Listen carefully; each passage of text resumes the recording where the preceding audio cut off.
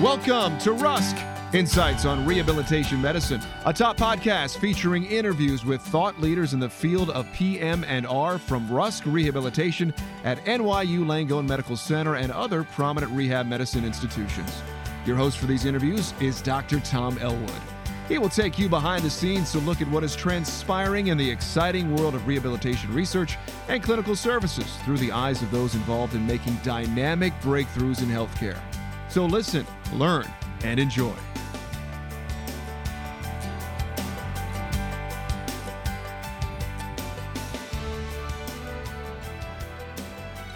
Hello, and welcome to another episode in the Rusk Rehabilitation Podcast Series. Today's interview is one of many that will make it possible to learn about developments in the field of rehabilitation aimed at improving the lives of patients.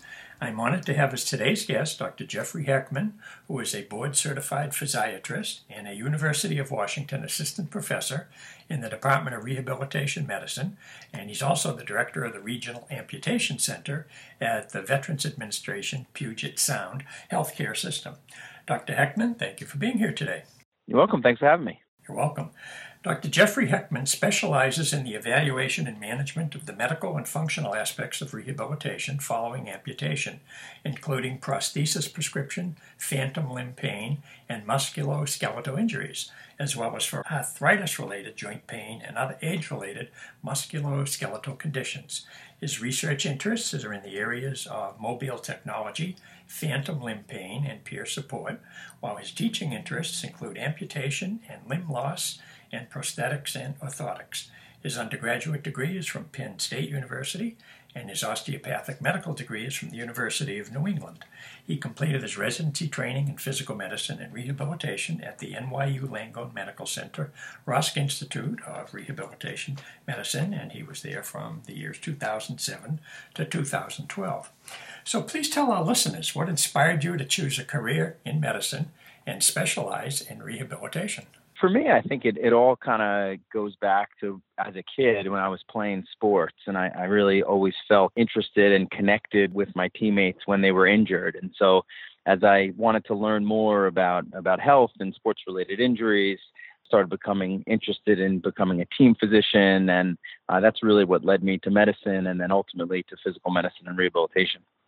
It sounds like you made a really fine choice.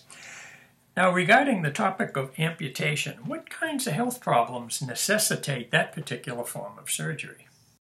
So primarily, amputation will occur due to four reasons, one being medical causes, primarily diabetes and complications of vascular disease.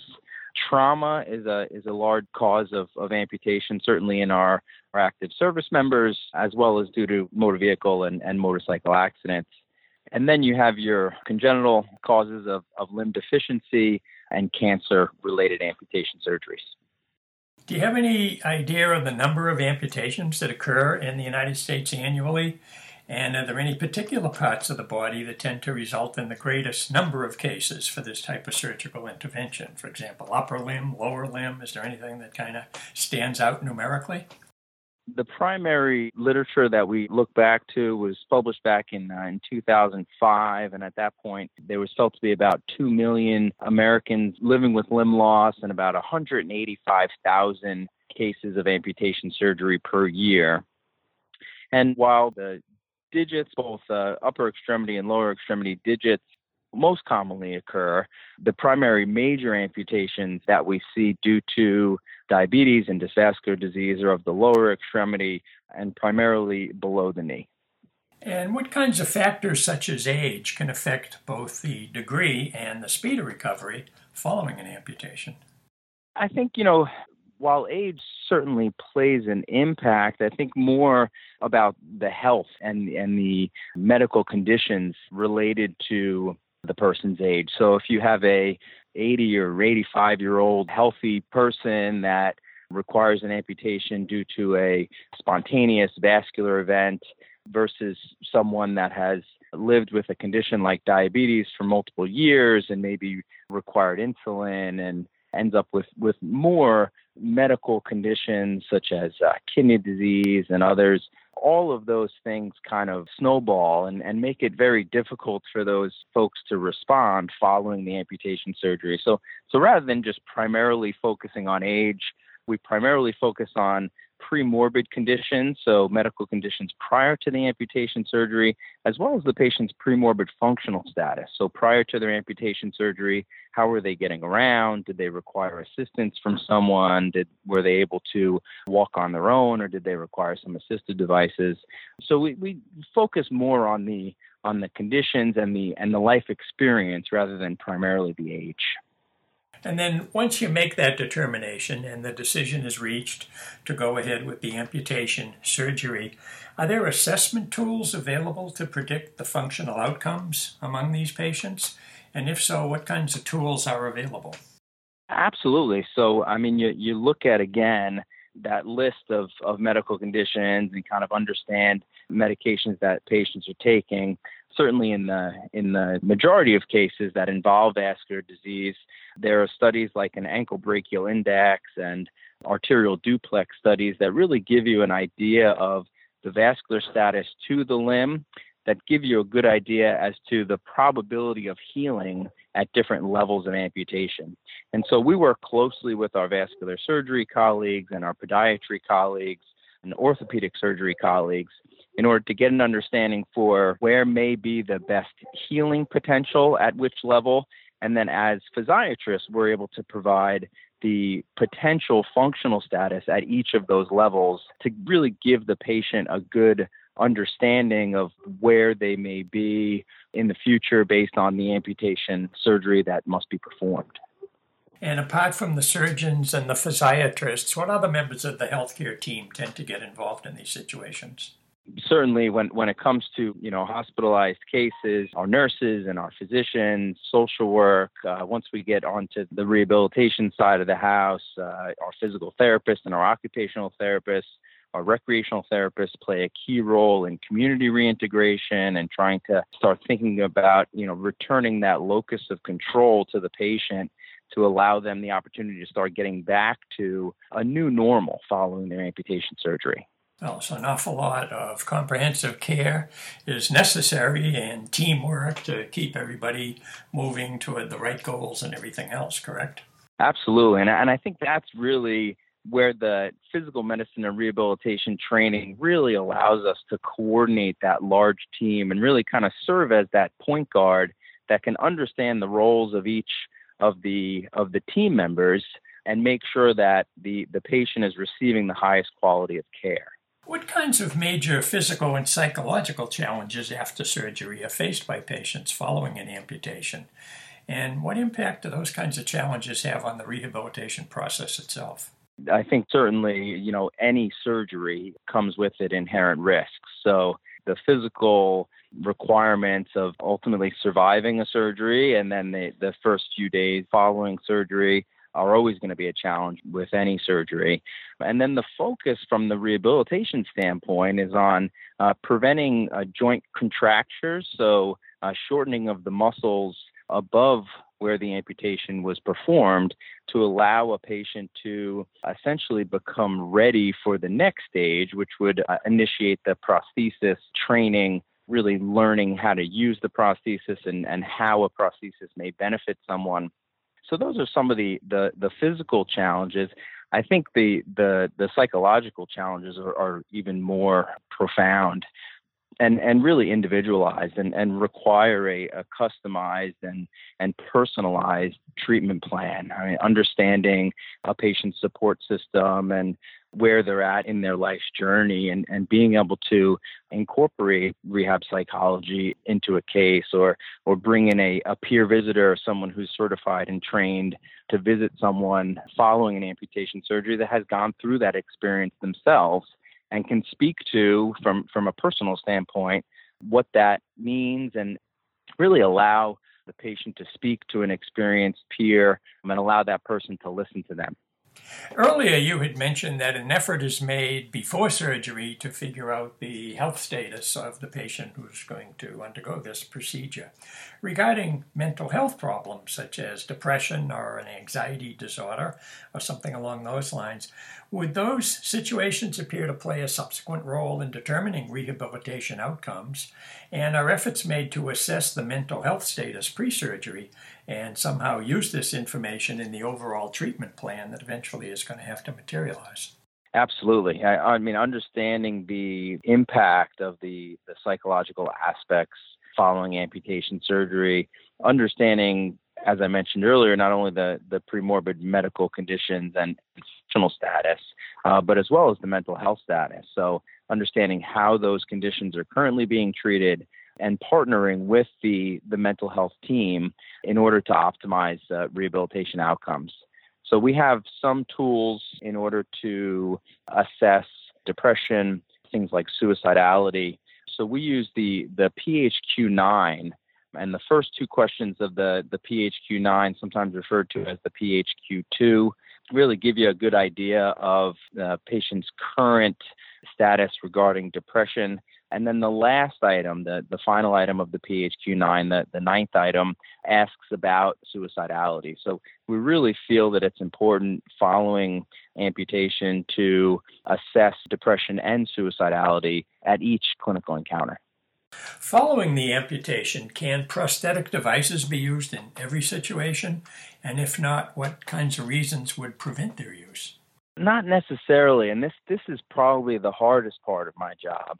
Working with veterans with limb loss following a high-level lower extremity amputation, so an above-the-knee amputation, can be extremely challenging to have a benefit from the prosthesis. So most of my patients, when they come in to see me in our rehabilitation clinic after they're healed following their amputation surgery, their goal is to return to walk. And many of these people, due to the medical conditions that led to their amputation surgery, had been impacted functionally even prior to the amputation surgery and had difficulty getting around and maybe utilized either assisted devices such as walkers or things like wheelchairs.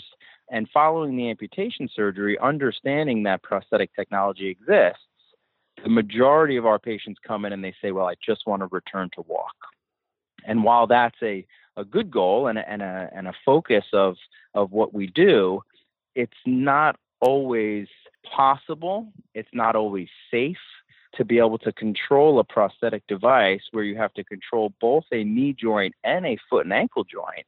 And the benefit of the work that goes into controlling that may not always be worth it. So we try to educate our patients on the cost of work of utilizing a prosthesis and what the benefit may be.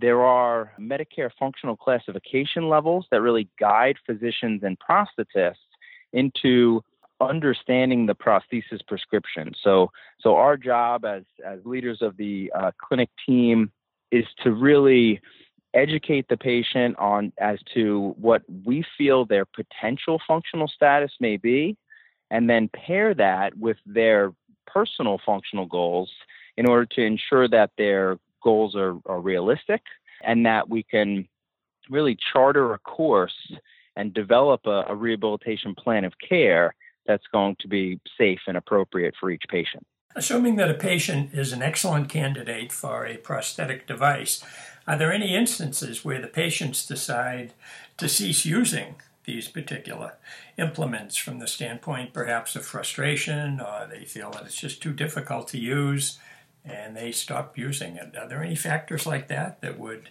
end up causing them to cease using their prosthetics?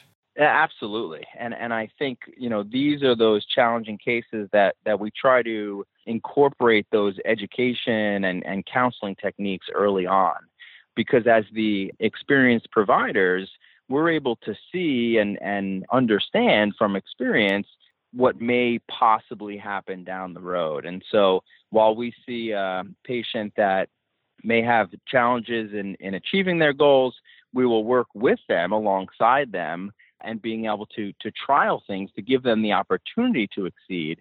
But many times during those trials, patients will come back into the clinic and say, I'm glad I had the opportunity to try. Walking is just too difficult, or using these devices is just too difficult, and the cost of the work is not providing the benefit that I hoped, and therefore they return to other mobility devices, such as wheelchairs or crutches, in order to get around, because really, when you think about it, it really comes down to efficiency. If you want to stand up and go from here to there, or if you need to get up and go to the bathroom, you want to do that in the most efficient way. And if you had to put on a device that was difficult for you to use and heavy and maybe cumbersome, that may not be your choice of mobility, and there may be easier ways to make that happen. So we try to work together with our patients, make them aware that this is not a failure of their care. This is certainly learning from the experience and identifying the most efficient form of mobility. As an enabling type of approach, is it appropriate to use targeted muscle re-innervation to restore physiologic continuity, perhaps as a means of possibly enabling more intuitive prosthetic control by the patient? Targeted muscle re-innervation is a really exciting opportunity for the most intuitive control for upper extremity prosthetic limbs. So targeted muscle re-innervation has been developed by Dr. Todd Kuiken, who's a physiatrist in Chicago. And it really takes nerves that were previously, prior to the amputation, controlling sacrificed muscles. So following the amputation surgery, that muscle is no longer there, no longer has a job. So you take the nerve that's going to that muscle and you reroute it to another muscle that we can then, utilizing advanced prosthetic technology, we can allow that muscle to then control functions of an upper extremity prosthetic device. So it's really exciting. It gives us more potential and possibilities with upper extremity prosthetic devices. However, I think it's still really in the early phases. I think the idea of intuitive control is the right pathway for our patients with upper extremity amputation. I think the cognitive burden of utilizing an upper extremity prosthetic device is high. The idea that you're using muscles that are not used to controlling a certain activity, and you're trying to retrain a patient to, say, extend their elbow, and that is going to equal opening their hand. Trying to wrap your head around that and trying to kind of train that in can be very difficult. Whereas if you can apply technology and innovation, and now the patient is thinking, okay, open my hand, and you've rerouted that nerve to allow a signal from a muscle to control opening a hand, then it becomes much more intuitive. So I think that is absolutely the direction that we need to continue in. And I'm really excited at all of the potential that's been coming out of upper extremity prosthetic research to make it easier for our patients with upper extremity limb loss to control these advanced devices. Dr. Heckman, I'm going to conclude part one of this interview by thanking you for sharing your insights with our listeners about several important topics pertaining to the care of patients who've undergone an amputation. A second part of this interview will be made available on a separate occasion, and our listeners are invited to access it also. Thanks, Tom. Thank you again for joining us. You can learn more about Rusk at nyulangone.org/Rusk. Also, be sure to follow this podcast on Twitter @Rusk Podcast.